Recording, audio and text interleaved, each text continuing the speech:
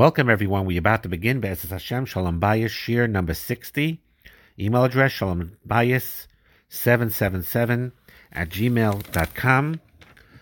We were talking about the dangers outside the home and how strong you have to commit to your marriage and feel as you're married, inside, outside, and to be very careful when you're outside in the workplace or wherever you are.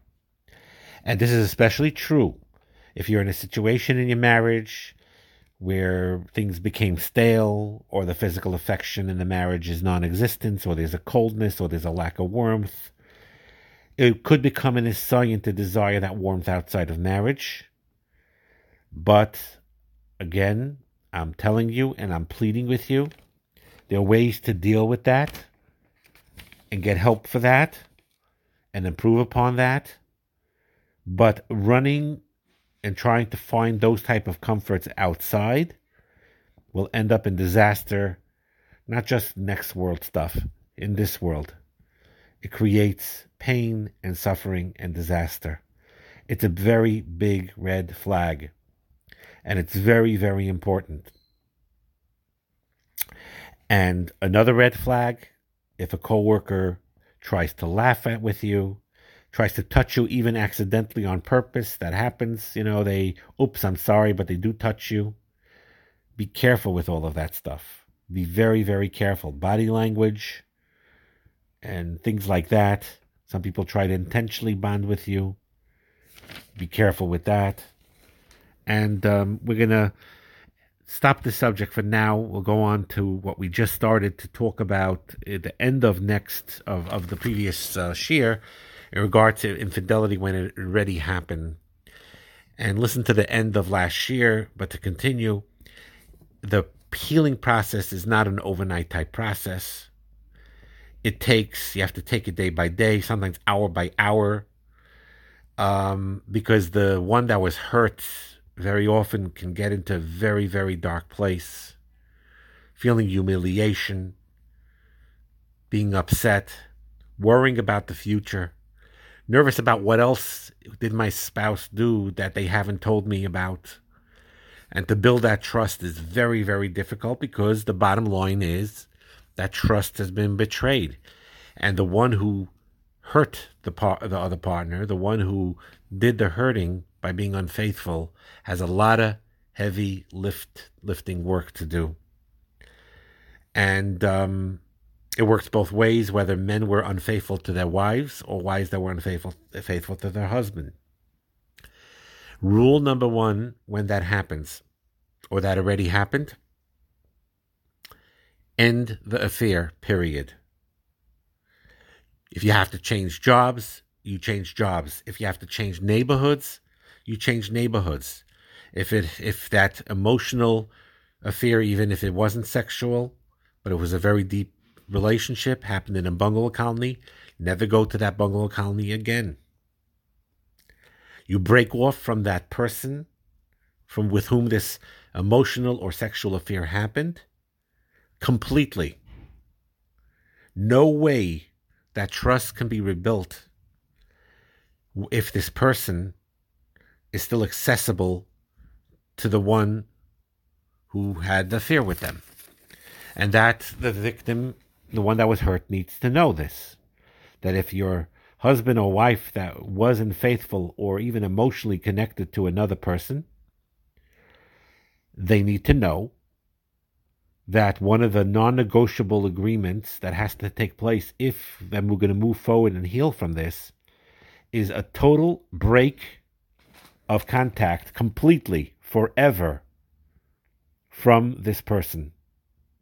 And it has to be transparent and very clear that the wife, the one that was hurt, or the husband that was hurt, knows for a fact and is clear that there is no communication forever and ever.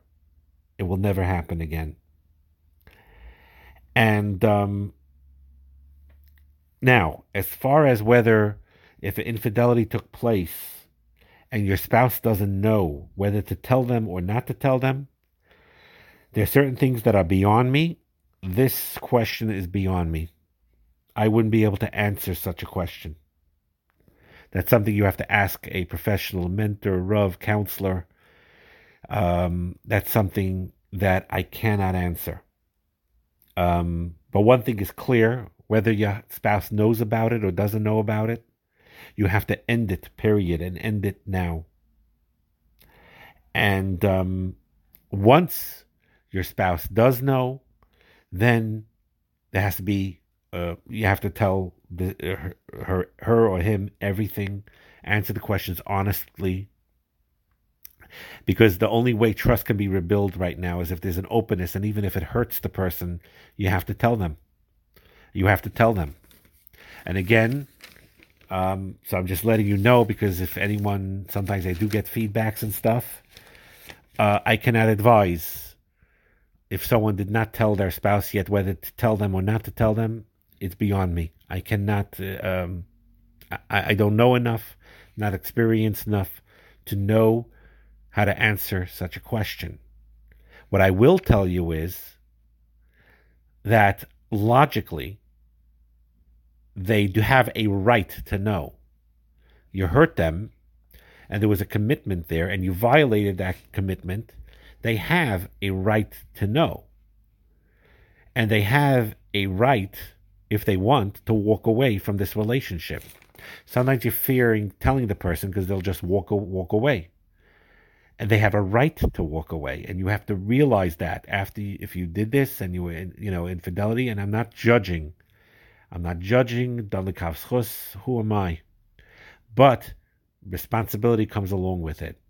So the one who did this and hurt their wife this way or hurt their husband this way, they need to know that whether halachically or hashkafically they should tell, not tell, they have a right to know, be'etzem, and they have a right, if they want, to walk away from the marriage because you hurt them this way. And sometimes it's worse if you hide these things.